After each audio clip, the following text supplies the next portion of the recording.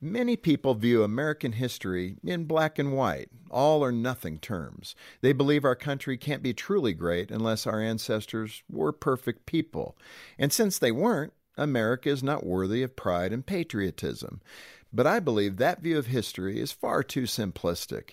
It's true that America has a history full of struggle and heartbreak of all sorts, including slavery, poverty, racism, and toxic ideologies.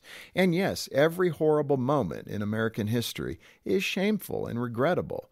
We shouldn't minimize the problems of our past, but we shouldn't erase them either. We should learn from our past and move our country forward, closer to the ideals outlined in our founding documents. There's something else to consider here. Yes, our nation's history is full of terrible suffering, but it's also full of triumph and greatness. For over 200 years, American history has unfolded as one continuous epic storyline detailing the pursuit of liberty for every individual.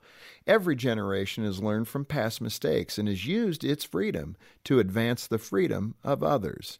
And that's why the story of America isn't all good or all bad. It's both. Just like your personal history and mine, our national history isn't defined by tragedy or triumph alone.